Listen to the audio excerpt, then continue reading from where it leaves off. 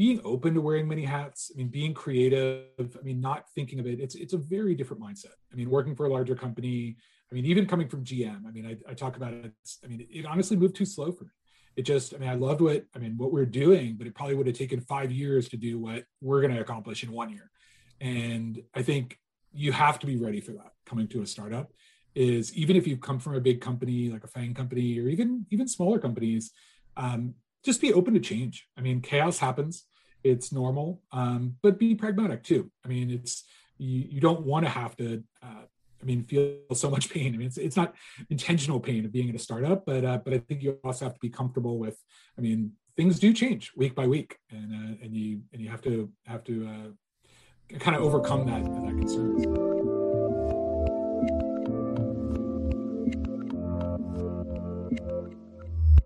Hey everyone, this is Devin Miller here with another episode of the Inventive Journey. I'm your host, Devin Miller, a serial entrepreneur that's grown several startups and 7- and 8-figure businesses, as well as a founder and CEO of Miller IP Law, where he helps startups and small businesses with their patents and trademarks. If you ever need help with yours, just go to strategymeeting.com and we are always here to help. Now today we have another great guest on the podcast, Kirk Marple. And Kirk grew up in a small town in Pennsylvania, did college there, and then wanted to be a chef, but switched to being computer science, which he'll get into a little bit of how you go from one extreme to the other. Worked for a few companies in the DC area, went to grad school in British Columbia, went to work with Microsoft for a period of time, then wanted to be a bit closer to the customer, so did a startup in around 2001, ups and downs with that, and then went and did another company in 2008 that kind of restarted the original company, sold that one off, bootstrapped a different company, worked for some buyers for a few years, and then went back, did a few other things before starting his more recent company that he's doing now, and that's a condensing of a lot longer journey. And so with that, welcome on the podcast, Kirk. Yeah, thank you so much. Appreciate being here, and it's definitely been some ups and downs. So happy to talk about it today. Absolutely. So I did a kind of a quick walkthrough of your journey, but take us back a little bit in time to growing up in Pennsylvania in the smaller town. You're going to college, being a chef, and then decided you didn't want to be a chef anymore. Yeah, no. So I grew up in a college town. My dad's a college professor, and so kind of always had been in that little college town in Pennsylvania, in Kutztown, and grew up through high school and did my undergrad there. And really, computers were, I'm old enough where, TRS-80s were kind of the thing back when I was in high school and kind of getting going. So really, really early on, there wasn't even classes for computer science back when I started. It was just kind of playing around on the side. And then my dad had an Apple II in his office that he was using for college. And I spent a lot of extra money on calling bulletin board services and things like that, and got in trouble, and calling like Alaska and things like that. So learned the hard way about the internet, or kind of the early days of kind of pre-internet. And just decided computer science was something I really enjoyed, but didn't think it was going to be my career. Thought it was just kind of a hobby, something to play around with. And then really just realized, this is my passion. It's something I really enjoyed, and I see the creative side of it. And I think from a cooking side, that was always the thing of, I decided, okay, cooking is going to be the hobby and computer science is going to be the career. And just out of curiosity, so because you kind of went into this thinking you were going to be a chef. Yeah. So how did you kind of make that balance of, okay, rather than being a chef and doing that as a full-time job and doing computer science as a hobby kind of thing, what made you decide to flip that around? Yeah, honestly, my father was the one who kind of gave me a kick in the butt about, nope, you really need to go to a 4-year school. And I had already filled out my application for Culinary Institute of America, like where Bourdain went and all the guys in New York. And I was probably like 14, and I went to I should also say I went to college really early. So I started college at 16, graduated at 19, and so actually I was probably like 14, 15, and was thinking of going to culinary school. And he was like, nope, you really need to, think about your career and think about doing a 4-year school. And so I kind of ended up flip-flopping it. Sort of dragged, screaming a little bit at first, but it ended up being the right decision. So I think, there's so much about entrepreneurship and watched a lot of TV shows about, I mean, starting restaurants and things like that. And I find so many parallels between starting companies and being a kind of solo chef. So I think there's a parallel universe there. Fair enough. So now you said, okay, I'm going to make the switch. I'm going to go from what was going to be a chef to more now computer science. I'm going to go into that direction. You study that and you come out with the degree. Where did your journey go from there? Yeah, so I mean, after college, knew I wanted to get out of the small town, and I'd done some internships. Actually, back in the day, you could get jobs for the government in the summer, and I did some little GS4 jobs and lived in DC for some summers and loved it, and then ended up moving down there. It was DC was a great time. I guess that was in the kind of late 80s, early 90s, and had a blast there. And then started to think about grad school.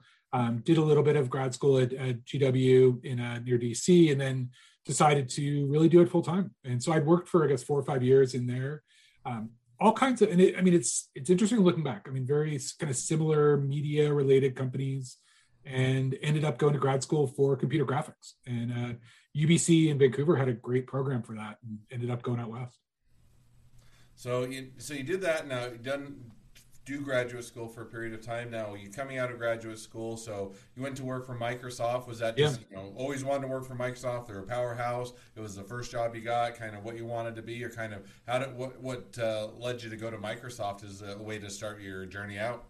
Yeah, I mean, it's funny. I was going for computer graphics, kind of ended up that my math and physics skills, probably I knew that I was kind of not going to cut it as a graphics researcher, and sort of pivoted into the multimedia area, kind of more in the video space, and started to learn about distributed systems, and actually ended up seeing a job opportunity at Microsoft where they were just starting off with the first version of the Microsoft network. I mean, this is really early on, pre-internet, and it was a perfect fit. I mean, I joined a really incredible team there that was basically building, you could think of it almost like, I mean, the first pre-web browser, and all of the streaming media controls, basically to compete with AOL back in the day, and dropped into an incredible team there.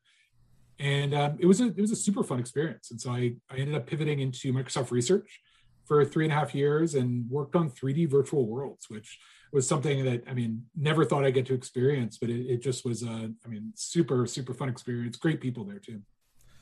So you do that. No, and that definitely makes sense. You do that for 6 years. You've been at Microsoft for quite a period of time. And it's a good company, I'm sure, with good benefits, good pay, and everything else. So what made you decide that you wanted to go from Microsoft, which is a juggernaut in the software industry, to something more of a startup or small business, or doing your own thing? Kind of, what was that trigger? What was the motivation there? Yeah, I mean, if you think back that time, it was kind of a crazy time. I left basically right when the 2000 crash was happening, and I mean the stock market was crashing, and Microsoft, the DOJ trial was happening, and so it was kind of, I was at a point where I think Microsoft was having some struggles. I was kind of trying to find my place there. What do I do next there? And also just really started to see the internet wave really happening, and just wanted to be part of it. And so I left and actually worked for a little company for just about 6 months, and doing some video transcoding work as a director of engineering. But I met a guy there that ended up being my co-founder. And the company we worked for got merged with somebody else. And so it was either go with them or go off on our own. And so we decided to take the leap, and basically it was just he and I. He was the kind of hustler, I was the hacker, and we went for it. So it's pretty, classic kind of dive in deep story. Now, when you guys decided, okay, we're going to take the leap, we're going to, got the founder, co-founder, and you got the right type of skill sets, did you have a business in mind? Did you already have an idea of what you're going to go after? Or was it just, hey, if we think we can do something cool, we'll figure that out later on? Or kind of, how did you arrive at, now that other business has been acquired, what you guys are going to do together? I mean, we pretty much knew what we were doing day one. I mean, it was basically about automating video transcoding. And if you think back, this is a while ago, 20 years ago, YouTube didn't exist yet. There really, a lot of the stuff that we're so used to today didn't exist. And the idea of automating how to get video onto the web, there weren't a lot of companies doing it. And so I had an idea from my experience that I could do it better and build a media management system that could, be something useful. And we pretty much went heads down for a while, and started building something, realized, we kind of need to double down and build more IP ourselves, which, I mean, back in the day was, I mean, something, I mean, as you know, it's key to figure out, okay, what's your value in the IP range? And we just started grinding, and we bootstrapped the whole thing. We never took any funding in, and started to get a bit of momentum. And this is, I mean, we could talk about the ups and downs in the early days, but it's yeah, when you're bootstrapping, I mean, it's every dollar is a good dollar. And so we learned it a lot. I think every good dollar is a good dollar no matter where you're at in the company. Yeah. I'll take any dollar I can always Yeah. get, but no, I definitely think that makes sense. So you guys did that, and you said, okay, we've got our founder, co-founder, we've got an idea, we're gonna to go for it. You build the company, and then I think that there was, as you mentioned, the ups and downs. And one of the Yeah. things that I think when we chatted before, and correct me where I'm wrong, is that kind of around 2008, you almost did kind of a restart of the company, or you kind Yep. of a relaunch of that. What was kind of how did that come about, and what was necessitated that? Yeah, I mean, we've been going for a while, and I mean, we've been making, I mean, I guess seven-figure revenue, low seven-figure revenue, and be able to survive. And we were, I mean, had a small team, and I think we hit a point where, I mean, it was the classic kind of co-founder divorce scenario where it just it wasn't working anymore. And so I mean, it was a really rough period of time where I had to decide, okay, do I just go get another job, or do we figure out a fresh start for the business? And ended up kind of figuring out a way to move on and basically restart a company. Was able to bring over the IP from the other company, I mean, a lot of legal fees and all that kind of stuff, but it ended up being a positive. And so brought over our VP of sales as one of our new co-founders. And yeah, it took another 4 years, but we were able to, I mean, really, I mean, blossom and make something out of it and sell it. So. No, and I think that definitely makes sense. And you kind of hit that crossroads. Hey, we can shut it down and go do something else, or we've got to do a change. But something has to change either way. And kind of hitting that restart button on the business, or it sounds like it was a good path forward. Now you guys hit the restart button, and I think for another 4 or 5 years you continued on, and before you sold the company off. Is that right? Yeah, so we started to get a good number, I mean, really name brand customers. We had all the major broadcasters. I mean, we had ESPN, we had NBCU. So we were doing, I mean, if you look at it that way, we were doing a good job for a really tiny company. There were some really big competitors out there. And that was what we hit, is there was a couple sort of whales of competitors that had a lot of funding, and we just couldn't compete. And so we ended up either, I mean, do we take in funding? Do we kind of sell to somebody and try to figure out what the next step is? Because we kind of hit a limit of what we could do in a small bootstrap company. So we ended up selling, really to especially get international distribution and sales was key. And then, yeah, I mean, I kind of kept the same role, kind of chief software architect role, and kept grinding away for a number of years. But it was, I mean, I can't say it was it wasn't really the outcome I expected. Probably wasn't as lucrative, but I mean, it's an exit. You'll take, I mean, I'll take it. And yeah, I worked for them for, I guess, about, 3 years after the sale. So now you work for them for 3 years. Oh, I guess first of all, you sell and say, okay, we've kind of hit our limit where we want to take this, what we're able to do with it. We'll sell it. We'll stay on for your period of time. You always hope that will be lucrative and make worthwhile. Sometimes it works out and sometimes it doesn't. But then you hit the end of that 3 years. Then where did you go from there? What did you, first of all, what made you decide to end it with the buyer and not continue to work there? And that can be everything from, hey, at the end of the golden handcuffs, I wanted to go do my own thing, to the business wasn't going where I wanted to, or wasn't as fun, or any number of things, or they didn't want me anymore. So kind of what made you decide to go from the working for the buyer to your next thing? I mean, it's a little bit of both. I mean, there was an earn out period, but then also the cloud was happening. I mean, as much as I started the business kind of when the internet was starting, this was really the transition to the cloud. And one of the reasons that I sold was I wanted to double down and essentially build a cloud video transcoding service. I mean, so what you see now with, encoding.com or Bitmovent, or even what Elemental has with their sale to AWS, I mean, that was where I wanted to take the business, and it didn't end up going that way while I was still employed there. So I spent about, a year just self-funding a new startup, building out a lot of cloud technologies, just starting to get my hands around, what are the benefits of cloud technologies? And so that was the biggest thing. I had an ability, I still contracted for them for a little bit. So I kind of was able to kind of fix bugs and keep things going on the code base I'd written. But yeah, it was, I saw the cloud as the next big thing, and that was what I wanted to double down on. Now you saw the cloud's the next big thing. Now, if I remember, and you can correct me where I'm wrong, for the next 4 or 5 years after you left the other company, you didn't go right to your own new startup, but you worked for other people or other big companies for a period of time. Is that right? Well, actually, so for 1 year I was full time, self funded. So yeah, so I started a little LLC, hired some contractors, and basically did that for a year. It wasn't, I mean, it built a lot of really interesting stuff, but the projects I was going to use it for, basically it was taking on-prem software into the cloud. So kind of wrapping on-premise, just normal packaged software and making it into a SaaS service, which ironically just Amazon just announced a product in this space like a couple of weeks ago. But it's something that, I mean, packaging up that is still a value. And it was just a lot to bite off for basically one person without a business partner. And so I ended up just taking a job at General Motors, and saw an interesting, I knew I had to get a job at some point, and they needed somebody with video experience. And it was a really interesting way to move to Austin, get some experience with, I mean, a totally different type of business. I mean, quote, big data was the thing back then. I mean, just how data was moving around in industries. And I just wanted to learn. And so I kind of look at it as a sort of gap year of, I had there was stuff I wanted to learn and expand my knowledge.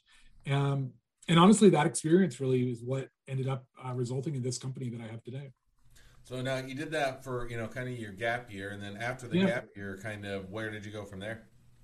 So I got recruited up to Stats in Chicago, a sports data analytics company. And then basically they had some transition. So I ended up going back to San Diego, work for a company in San Diego. Honestly, the last several companies have been just people that I've known through the years, saying, hey, we need a senior engineering exec. I mean, we have a new company or we have a role.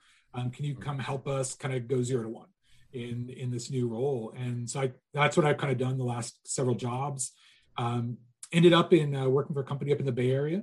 Most recently, they were a VC-backed company in the drone image analytics space. And basically incubated a brand new product there. It's really exciting. Then COVID hit. So we had to go some different directions with that product, but ended up kind of working out a deal where we could kind of keep the customer list that we had kind of developed there, but kind of go off my own way and build a brand new company, which is somewhat related to, sort of tangential to what we were doing there. And that's what I was going to say. So you did that for a period of time, kind of worked with the other businesses, did some consulting work, did the work for them.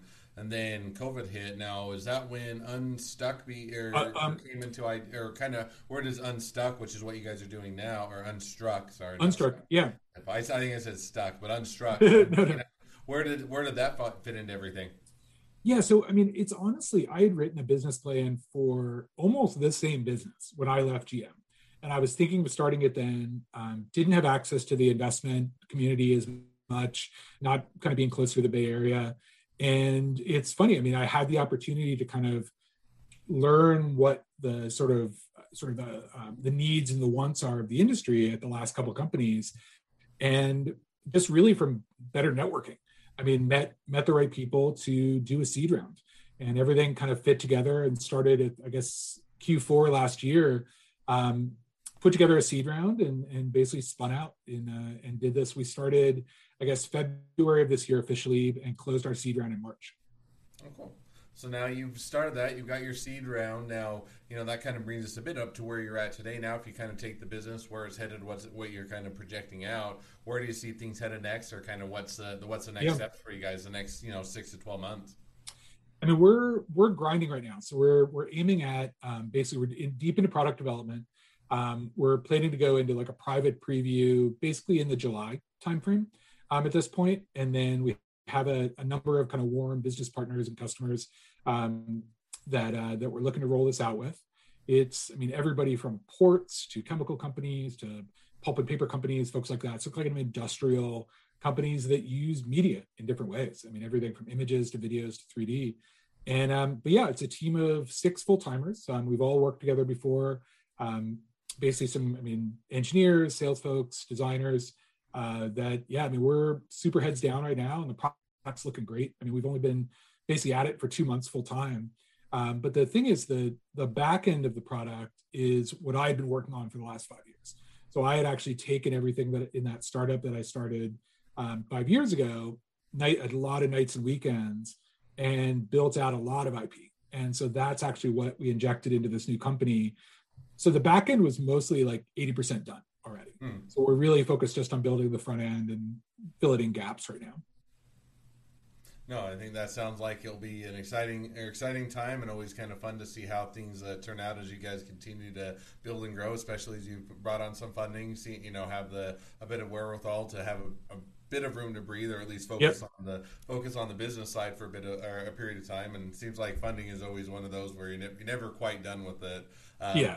Now, as you do that, that kind of brings us up to a bit where you're at today and where you're heading. So with that, we'll transition over to the last two questions I always ask at the end of each podcast. And as a reminder for those that are listeners, we'll also do the bonus question after the normal episode. So if you want to hear us chat a little bit about intellectual property, definitely make sure to stay tuned. But otherwise, we'll jump to the first question I'll ask at the end of each podcast, which is if you're along your journey, what was the worst business decision you ever made, and what did you learn from it? Yeah, I think, one that I always think back to is as a small company, we were doing a deal with two very large companies. One kind of in the media space, one more of a technology company, and we strung ourselves out too far without money coming in the door. And so it was one of those kind of like hope is not a strategy, which is kind of one of my main mantras, where we hoped for too long. And they ended up killing the project that we had done probably between 3 and 6 months of work with them on our dime with no money coming in, because there was this big sort of, pot of gold at the end of the thing that we were hoping for. And I think it's just a lesson that I've thought about many times since then, where you got to get some consulting money, you got to get something along the way, because these big companies have the money to spend. And when you're small, I think it's too easy to kind of just assume everybody's going to be nice to you and do the right thing. So I think that's one of the biggest things that I think about whenever faced with a similar situation in the future. No, and I think that there's a fair point to that, in the sense that, sometimes you're like, oh, they'll pay me, they're good for it, I just want to get the work and I want to impress them and do a good job and everything else. Yep. And then and then you go. It's kind of death by a thousand cuts. You continue to move along more than you otherwise probably wouldn't feel comfortable with, but because you kind of, I can wait a little bit longer. Oh, they're good for it. Oh, we'll just do a little more work, and then you look back and you're like, well, you're going to pay me? And then it's, and it's whether or not they pay you and whether or not you can sustain it, whether or not what happens if they're not happy, or any number of things. And so I think there's always that kind of get that initial, whether it's you call it a down payment or initial retainer or initial whatever, to make sure that they're committed and there's actually the funding there and that they're going to pay you. So I think that's definitely an easy mistake that you can often make as a startup, but also a good one to learn. Yep. Just jump into the second question, which is, if you're now talking to somebody that's just getting into a startup or a small business, what'd be the one piece of advice you'd give them? I think it's, being open to wearing many hats, being creative, not thinking of it. It's a very different mindset. Working for a larger company, even coming from GM, I talk about it. It honestly moved too slow for me. It just, I loved what we're doing, but it probably would have taken 5 years to do what we're going to accomplish in 1 year. And I think you have to be ready for that coming to a startup. Is even if you come from a big company like a FANG company, or even smaller companies, just be open to change. Chaos happens, it's normal, but be pragmatic too. It's you don't want to have to feel so much pain. It's not intentional pain of being in a startup, but I think you also have to be comfortable with, things do change week by week, and you have to kind of overcome that concern. So. No, I think that definitely makes sense. So, and I think that's a great piece of advice as well. So, awesome. Well, as a reminder for people, we'll talk about intellectual property in a minute. But otherwise, if people want to reach out to you, they want to be a customer, they want to be a client, they want to be an employee, they want to be an investor, they want to be your next best friend, any or all of the above, what's the best way to reach out to you, connect up to you, and find out more? Yeah, LinkedIn is usually LinkedIn a lot, but also Twitter. We have just my name, Kirk Marple, on Twitter, or Unstruck at Unstruck on Twitter, are probably the main places right now, or our website, just unstruck.com. Awesome. Well, I definitely encourage people to reach out, connect up, find out more, and support a great business. So, Thank Well, you. as we wrap up, thank you again for coming on the podcast. Now, for all of you that are listeners, if you have your own journey to tell and you'd like to be guests on the podcast, feel free to go to inventiveguest.com. Apply to be on the show. We'd love to have you. Two more things as a listener. One, make sure to click subscribe in your podcast player so you know when all of our awesome episodes come out. Two, leave us a review so other people can find out about all of our awesome episodes. Last but not least, if you ever need help with patents, trademarks, or anything else with your business, feel free to go to strategymeeting.com, grab some time with us to chat. So now, as we've wrapped up the normal episode where, it's always kind of fun. I get to pepper you with questions. You get to talk about your journey. And now we get to switch gears a bit. And it's you that gets asked a question, and I get to be in the hot seat for a bit. So with that, I'll turn it over to you to ask your number one intellectual property question. Yeah, no, I mean, I think it's interesting because having been through asking myself this question of, I mean, do we do patents? I mean, how important are they at a small company? I think that's my big question. I mean, I've seen both sides of it. And I mean, I know there's value, especially with selling your company, to have a patent portfolio. But I mean, just think if you have any advice for when is the right time to patent your technology, and maybe are there times when patenting isn't the right thing? Yeah, I mean, I would look at it. One is, what is the plan for your business? Meaning, hey, is it one where we're not, or I guess what is the core of your business is a better way to put it, in the sense that, hey, is the technology that we're going to be building and innovating, is that going to be the core of our business, or is it going to be the brand? We're going to build a killer brand. We're going to have great customer service, great branding, great marketing, great sales, and that's what we're going to pride ourselves on. Or is it something else? Something else with your business, and that's kind of where I'd start. Because if the technology isn't going to be the core, if that's really not what you're building, intellectual property, at least on the patent side. Now, maybe branding, you're going to go on the trademark side, but at least for patent side, probably doesn't make sense because you're not going to derive that value. You're not going to get that return. Now, let's say you are working on it, whether it's software, hardware, or mechanical or anything in nature. You say, okay, no, what we are is we're going to innovate. We're going to put our stuff new, and it's going to be different. And that's where we're going to put the focus of the business. Then the question becomes one is, first of all, do you have the budget to be able to do it? If you don't have the budget, don't get it. Get your company up and going and actually get a product that you can make money off of, because you can have the world's best intellectual property. If the company goes under and you never make sales, it's not going to survive. So I would always make sure that you have that plan within there. And then the question is now what is a purpose of your intellectual property? And there's usually a couple that you may be looking at. One is going to be, hey, we want to protect what we have. So if somebody else comes along, they rip it off, they copy us. They otherwise do something that we want to be able to control, so that somebody doesn't take all of our hard work or time, money, and effort and just simply ride our coattails to success. And then the second one is also more of an investment side, and it can be an asset as an example. And you kind of mentioned that it's going to be one where an angel investor, venture capital, or somebody else is going to come along, and they're going to say, what assets, what's proprietary value, what do you protect, how do you protect it, and then is it investable? And so that's one where you can say, hey, are we getting intellectual property to protect ourselves down the road? Are we doing it to make ourselves more, or more attractive to investors? Are we, another one is you may say, okay, right now we're not looking even for investors, but down the road we're looking for a merger, we're looking for an acquisition, we're looking for a licensing play or anything of that. And again, that's where I would start to parse it out, because each one of those has a bit of a different strategy. If you're going to do it now, if you need investor dollars tomorrow, and all the investors are saying we're not going to invest into you until you protect what's proprietary about you, you have a much more sense of urgency, versus if you're saying, hey, down the road we want to do licensing, we want to set ourselves up for merger and acquisition, then you may hold off for a bit, get the company up and going, and then focus on the intellectual property.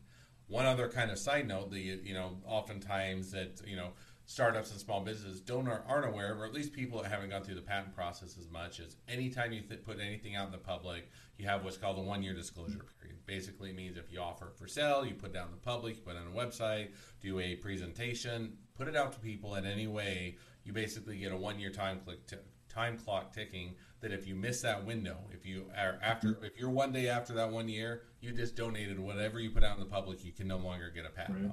So you have to kind of balance all of those. And then, it's always a question, is it worthwhile for the investment? And, you're asking a bit of is it probably a biased question, because you're asking an intellectual property attorney, should I get intellectual property? But I think is it going to be core to your business? Is it worthwhile to protect and invest in? And if so, then it's worthwhile the intellectual property. And if not, if you're saying something else is more core to your business, then focus on that and build it around that. So that there's a lot to unpack there. Those are a few of my thoughts, a few of the thoughts that you may consider if you're a startup or a small business looking to get a patent. So with that, we'll go ahead and wrap up the podcast. Thanks again, Kirk, for coming on the podcast. It's been it's been a pleasure, and wish the next leg of your journey even better than the last. Thank you so much. I really appreciate it.